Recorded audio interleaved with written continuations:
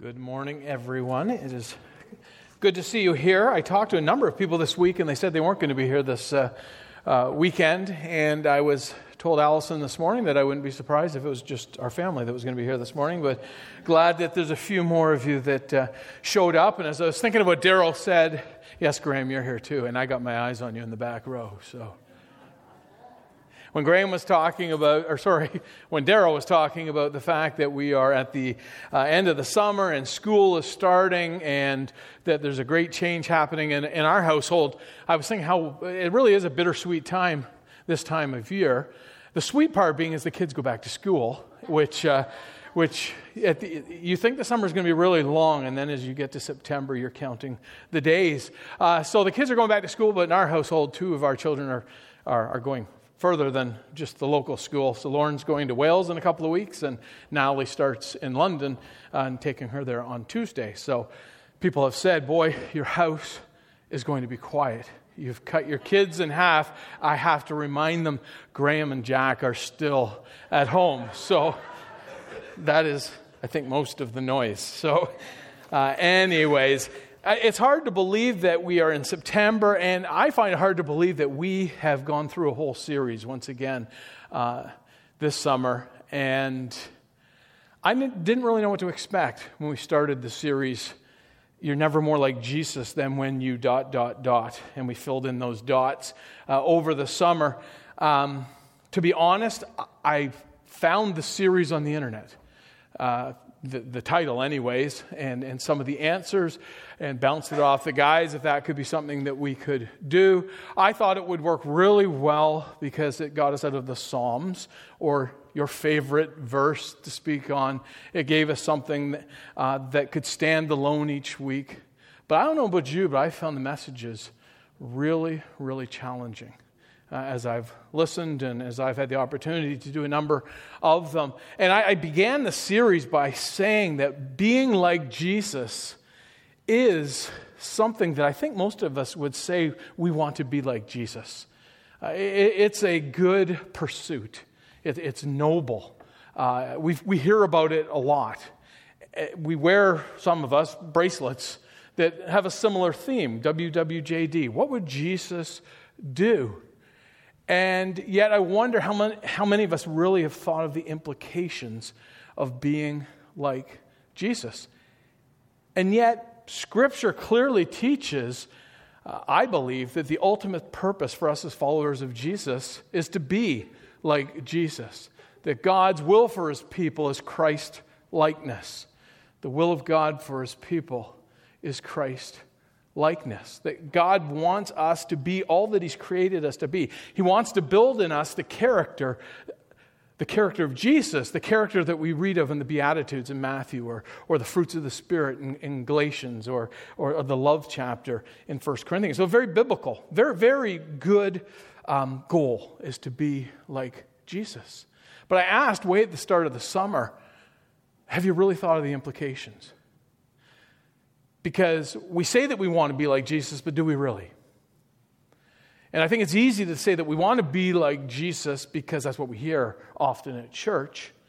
And it's easy to say that we want to be like Jesus if the picture of Jesus we have is the same picture that used to hang in our Sunday school room when we were a kid. And I shared this at the very beginning of the summer. That picture of Jesus, where he's got the perfect hair, he's got the rugged good looks, he's wearing a robe, he's got a lamb in one hand, and he's got children gathered around him with a few sitting on his knee. I'm not sure that is really the full picture of what Scripture gives us of Jesus. Yes, maybe he was ruggedly good looking and had wonderful hair and had a flowing robe and liked lambs and children. But the picture that we see in Scripture of Jesus was more than that. Jesus stood up for truth. He was passionate about the things of God, even if it meant flipping a table, even if it meant offending a crowd with the truth. Jesus wasn't inward focused. He didn't gather a group of followers and find a quiet place secluded to just meet and fellowship and do things together.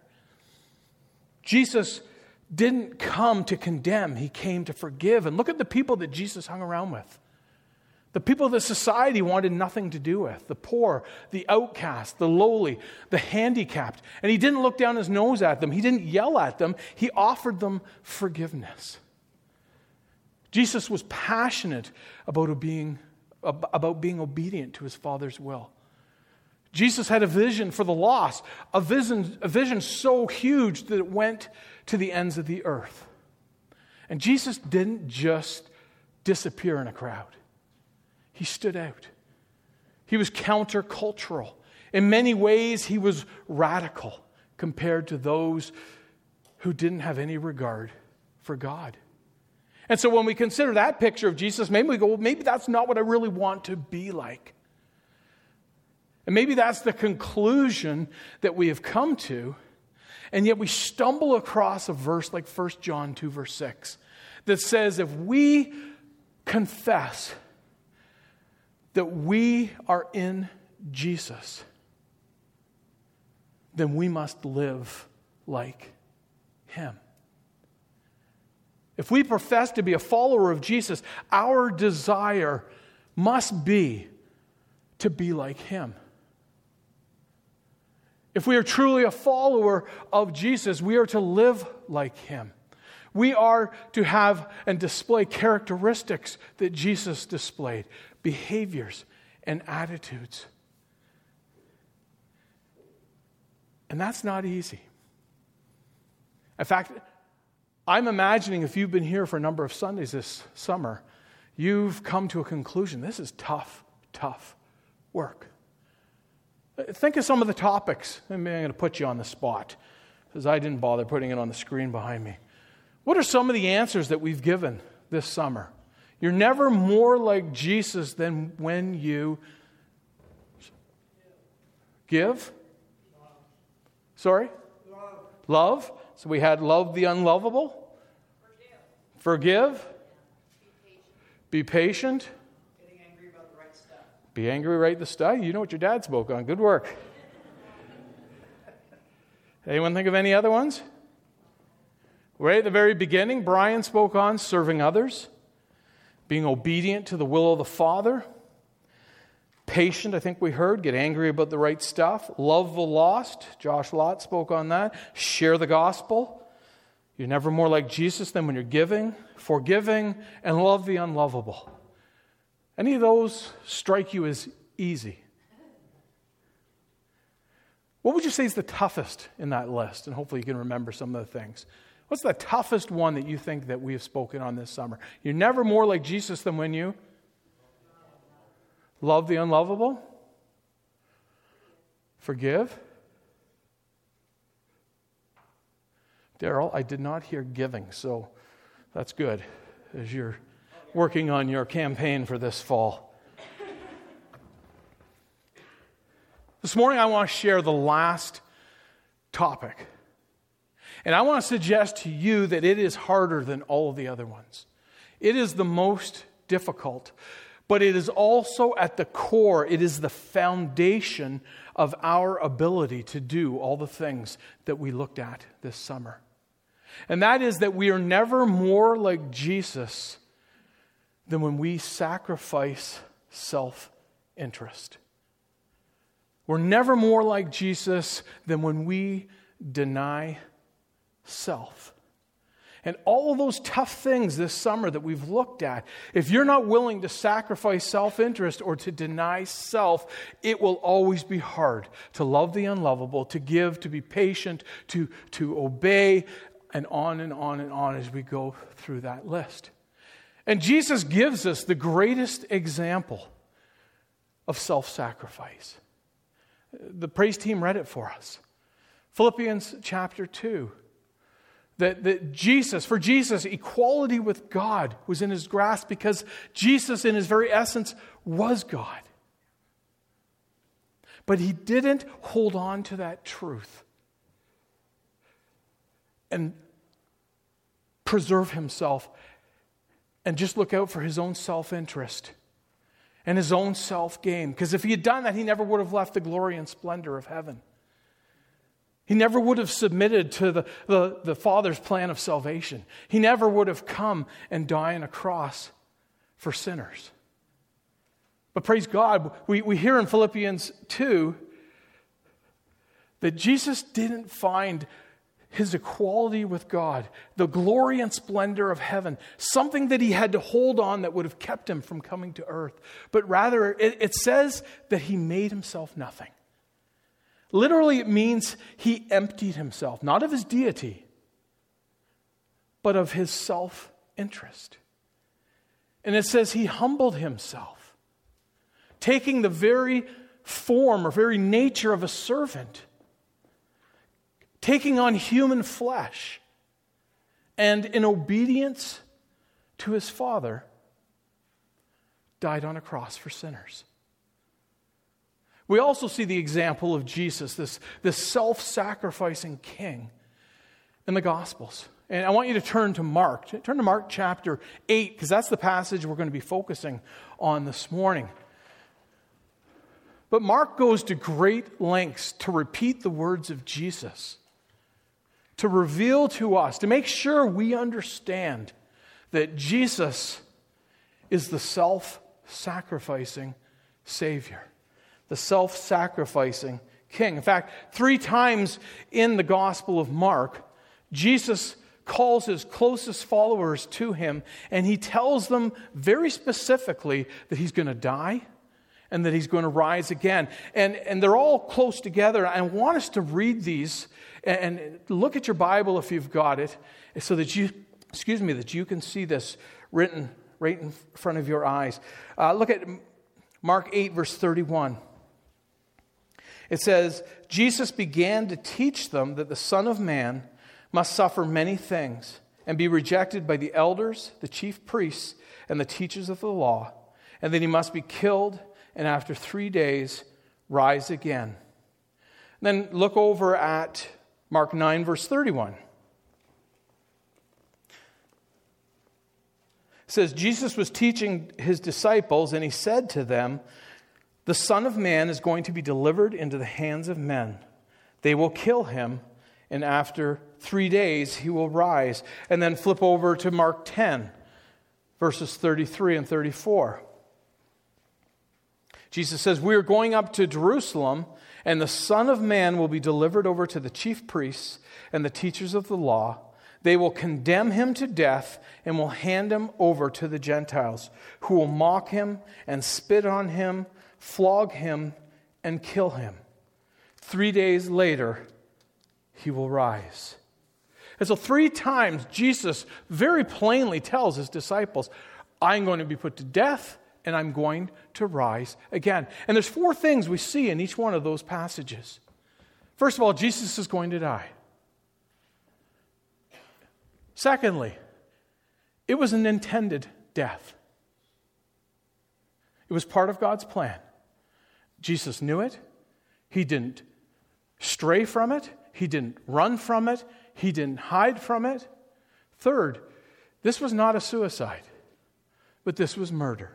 In each one of those verses, Jesus specifically says who the culprits are. And fourth, he will rise again. The death of Jesus was divinely appointed, and so too was his resurrection. But the one thing we don't see in any of those 3 verses is why. Why did Jesus die? Well, you got to keep going in Mark's gospel to see the answer to that. And if you flip the page again, most likely, to verse 45 of chapter 10, Jesus says, for even the Son of Man did not come to be served, but to serve and to give his life as a ransom for many. Jesus came and he died to give his life as a ransom for many. John Piper says this is the greatest fact of history. It's the most important truth for our lives. We were enslaved in the prison of sin with no way of getting out. No one could pay the price other than Jesus. And Mark gives us the words of Jesus, that I came so that I would give my life as a ransom for many. And so Jesus has given his life to free us from our slavery of sin. And so Mark gives us this example, the example of Jesus, the self-sacrificing king, which should leave us in awe, which should leave us at a place of worship. It should leave us at a place where we are compelled to respond to the call that Jesus has on our life. And this same Jesus, this great self-sacrificing king, calls each one of us to be like him and to make a commitment to him and to his work and to his kingdom and to the gospel that is finds its foundation on a willingness to sacrifice self. And so if you go back to Mark chapter 8, I want to look at the few verses that we're going to really focus on this morning. And we're going to be looking at verse 34, but just to understand the context here, Jesus is finding himself in a real pivotal time in his ministry. All of Israel is abuzz about Jesus.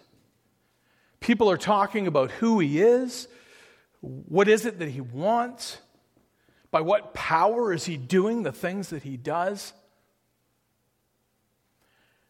And people are becoming divided about Jesus. Crowds are following him, but there are many who are leaving, not really interested in what he has to say. Opposition is growing, and it soon can arise to the point that we know what happens. And Jesus knows what's going to happen, and he knows that it's going to result in his death. And so he calls his closest followers into a quiet place so that he can call for an even greater commitment from them. And it's in this conversation that Jesus is going to have with his disciples where he asks that question that we've all heard before: who do people say that I am? And it's in this conversation that Peter gives the response: well, you are the Son of God. You are the Messiah. But that wasn't enough for Jesus. He wasn't content just having a conversation. He wasn't content with just a proper confession. He wanted a commitment. And in the few verses that we're going to look at this morning, what Jesus is really saying is, you know who I am. Now are you willing to commit your life to me?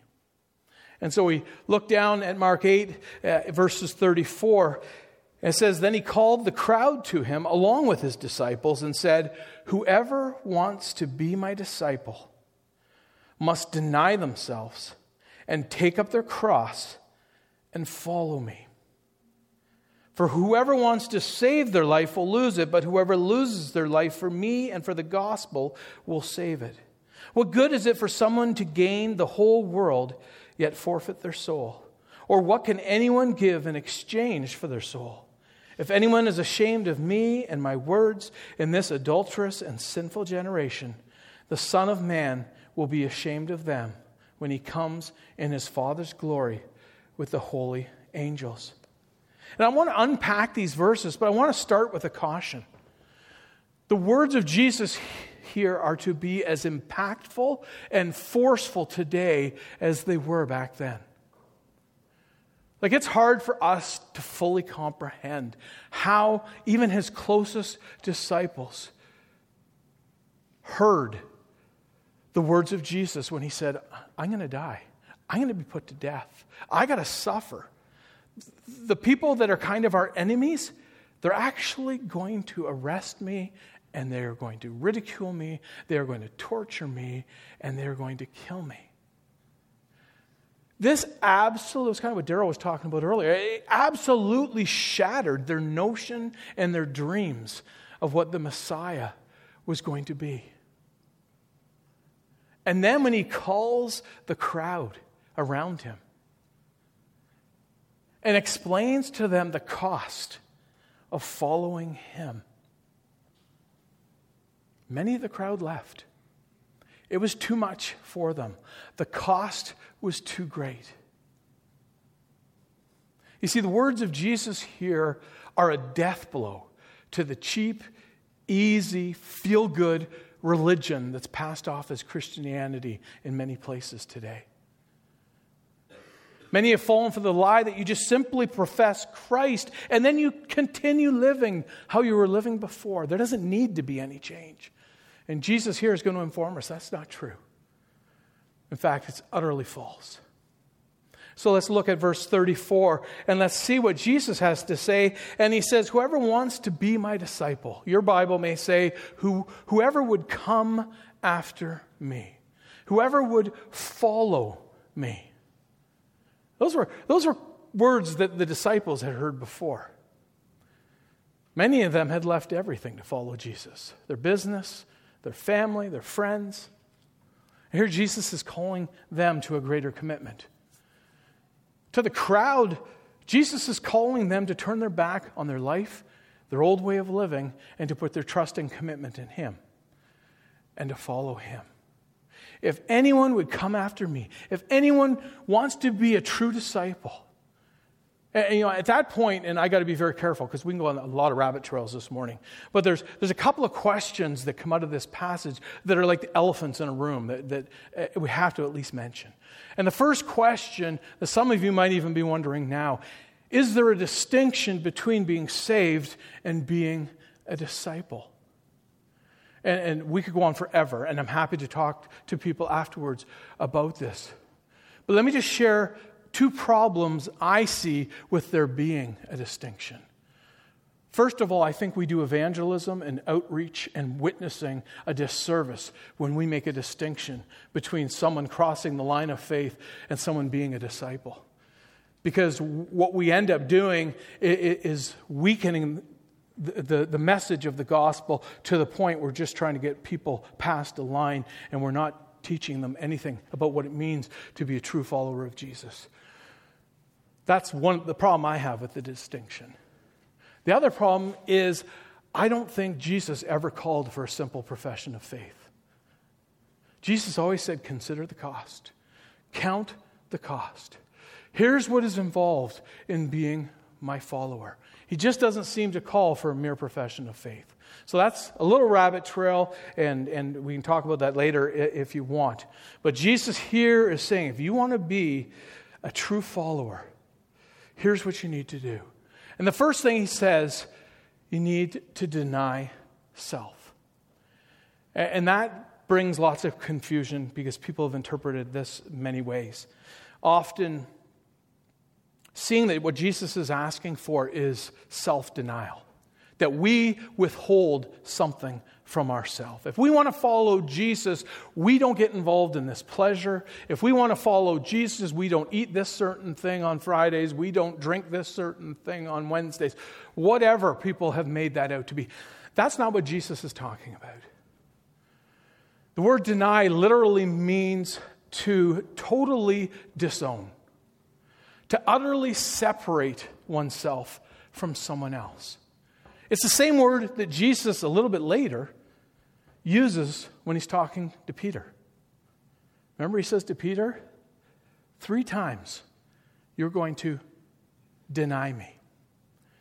And remember Peter in the courtyard when the woman asked him, don't you know Jesus? After Jesus has been arrested. Didn't we see you with Jesus? And what did Peter do? He denied knowing Jesus.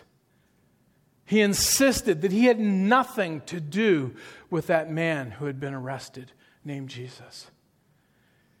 And what Jesus says here is, if you want to be my follower, you must deny self. And what does that mean? To deny self. Well, it means that we stop living life only listening to our own voice. It means we stop living life only leaning on our own power. We stop living life only fulfilling our own wishes and desires. It means refusing that which comes natural to us. Putting ourselves on the throne of our own life. Insisting that we have our own rights. We have the right to make our own decisions. We have the right to make our own plans. We have the right to make our own priorities. You see, truly denying self means that His will becomes our will. His plans become our plans. His priorities, His pursuits, His passions become our passions. When we truly deny self, it means that we give up all rights. It means that we give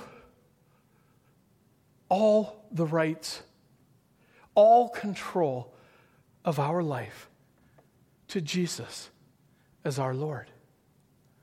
And maybe that sounds extreme. Maybe that sounds like a lot for Jesus to ask. But I take you back to what we were just talking about. Jesus came to ransom people from a place that we couldn't get out of. And to ransom means to pay a price. He bought us out of slavery. In 1 Corinthians, Paul says, I'm not my own. And why did Paul say he wasn't his own? He was bought with a price. I'm not my own.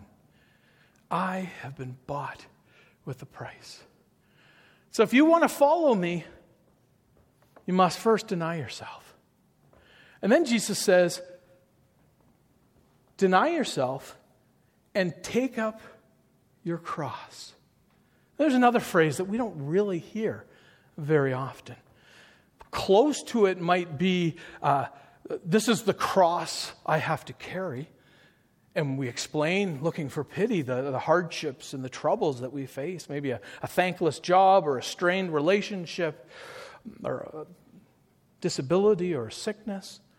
That's not what Jesus is talking about here.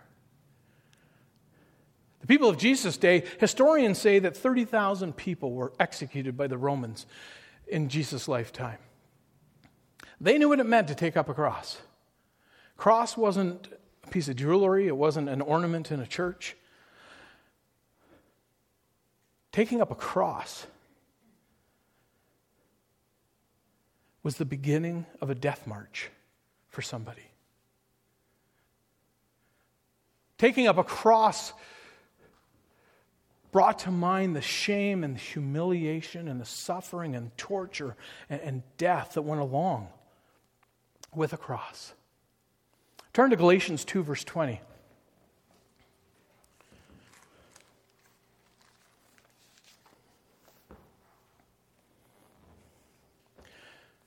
As you turn, I want you to see that when Jesus says, take up your cross, ultimately what he is saying is that if we want to follow him, we are to die to self. We are to be willing to bear the world's shaming of us, humiliation, torture, anger, rejection, ridicule, maybe even physical persecution, maybe even death for the sake of Jesus. That's what Jesus meant when he said to take up your cross. Listen to what Galatians 2 verse 20 says. I've been crucified with Christ, and I no longer live, but Christ lives in me. The life I now live in the body, I live by faith in the Son of God who loved me and gave himself for me. We can go back to when I was talking about denying yourself, and is that too much to ask? Well, here it is again. Jesus loved me. He died for me. He's bought me. If I accept the gift of forgiveness, it's not me that lives any longer because I've been crucified with Christ. The life I live in Christ. And so what does it look like in our world to taking up our cross? We take up our cross every time that we choose the narrow way over the way of the world. And for you students going back to school, for those of us who are going back to work on Tuesday, we take up our cross when we choose to take a stand for Jesus regardless of the cost, regardless of what it does to our reputation, regardless of people who ridicule us, regardless of the friends that we might lose. We take up our cross when we choose the narrow way versus the way of the world. We take up our cross when we choose to live by and to conduct our business and our family and our finances by biblical ethics, regardless of the cost. We take up our cross when we're willing to suffer and face ridicule for the sake of Jesus and the gospel. As I was thinking about this morning, I couldn't help but think, is it a wonder that we don't really talk about taking up our cross these days? It's so much easier to compromise, to save face, to save friends, to have a cool reputation, rather than standing up for Jesus and the things of Scripture, regardless of the cost. And yet Jesus says, if you're going to follow me, deny yourself and die to self. Be willing to bear all that comes from the world because of your association with me. And then thirdly, Jesus says, back in Mark, follow me. Literally means to take your place behind somebody else and follow their lead. It could say, obey me. Deny yourself. Die to self. Realize that you've been bought with a price, and the life you live, you're living in me. And now obey me. You know, if disobedience is the name of the game before we become a Christian, obedience is to be the name of the game once we choose to be a follower of Jesus. And yet it's so sad that so many, me included, profess to be a follower of Jesus and yet knowingly and blatantly and intentionally live in disobedience. Doing the things that we know God does not want us to do. Having priorities that we know are not the priorities of Jesus. And so Jesus says, if you want to come after me, deny yourself, take up your cross, and follow me. Does it sound appealing? Does it sound harder than all the other things that we've talked about?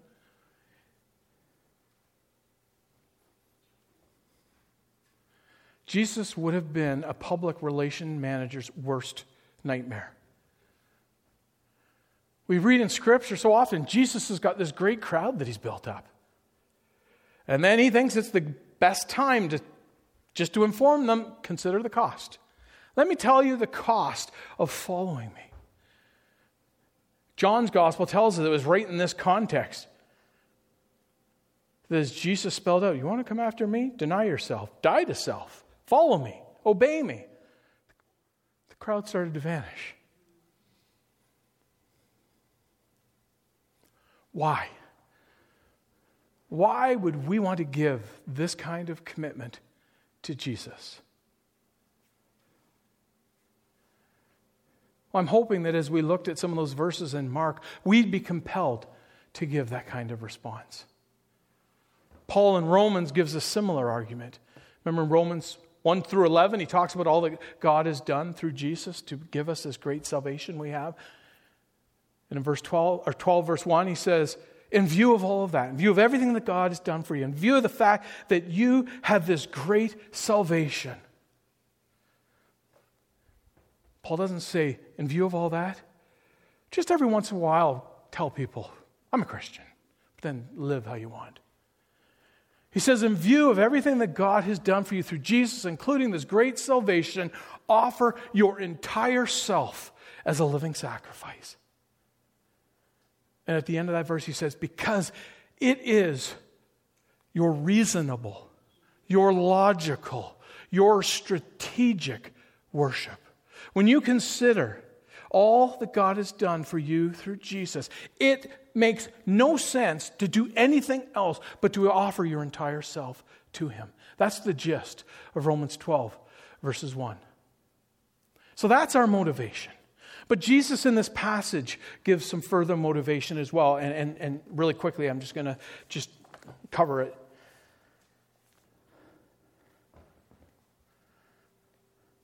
He brings up this paradox in verse 35.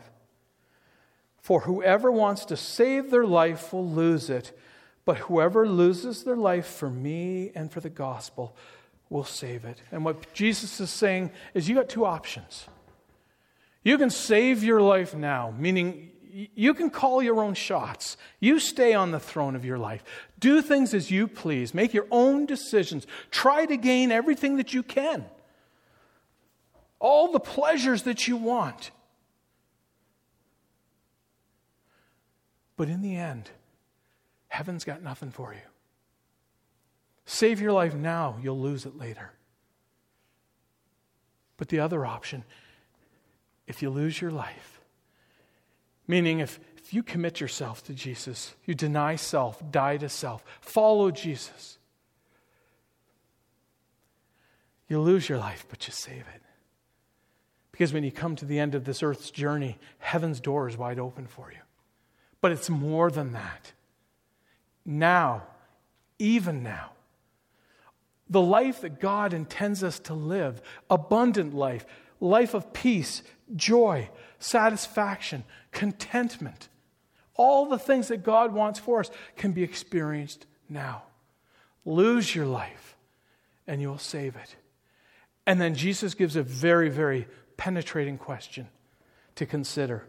Verse 36, what good is it for someone to gain the whole world, yet forfeit their soul? Or what can anyone give in exchange for their soul? But Jesus is saying, what good is it if you gained everything, all the riches, all the pleasures, all the toys, everything this world has to offer? What good is it if you have all of that, but you lose your very soul? And that's a powerful question, but it's also a question that I can't really relate to because I know that I will never gain everything this world has to offer. I'm never going to have all the riches. I'm never going to experience all the pleasure, and none of you are either. It's the second question that really hits us. And if I can paraphrase that question, it's this: what value do you place on your soul? What are those things of this earth that mean so much to you that you'd be willing to give up eternity so that you can practice it, that you can play with it, that you can own it, that you can pursue it? Is it a substance? Is it a hobby? Is it a relationship? What value do you put on your soul? Because you can gain the whole world, but lose your soul. Time is up, and usually I would try to close with a real fancy illustration or something. I just want to reread the passage to you. And praise team, why don't you come on up as I read this? This is a paraphrase of these verses by one of my favorite preachers, Ray Pritchard. I just want you to hear his words and let them speak to you and kind of be a conclusion to what we've talked about this morning, how he paraphrases verses 34 to 36. Now that you know who I am, are you ready to take up your cross and follow me? Before you answer, let me warn you that following me will seem in the eyes of the world as if you are wasting your life. The people of the world will never understand what you are doing. It will seem to them by following me you are throwing your life away. You always have another option. You can try to save your own life by following their own desires. Lots of people do that. They live as if their career was all that mattered. But the people who live only for this life in the end will find they wasted it on things that don't really matter. They try to save it by living for themselves, but in the end they will lose it. They've wasted their lives on trivial pursuits. But if you follow me, though the way will not be easy and you will often be misunderstood, in the end you will save your life. And the people who laugh at you now will not laugh at you then. They will see you were right and they were wrong. After all, what good will it do if you become the richest man in the world, or climb to the top of the corporate ladder, or rise to the highest salary level in your company, or win the applause of the world? What good will all that do if in the end you find out it was all wasted? What good will that shiny new Lexus do for you then?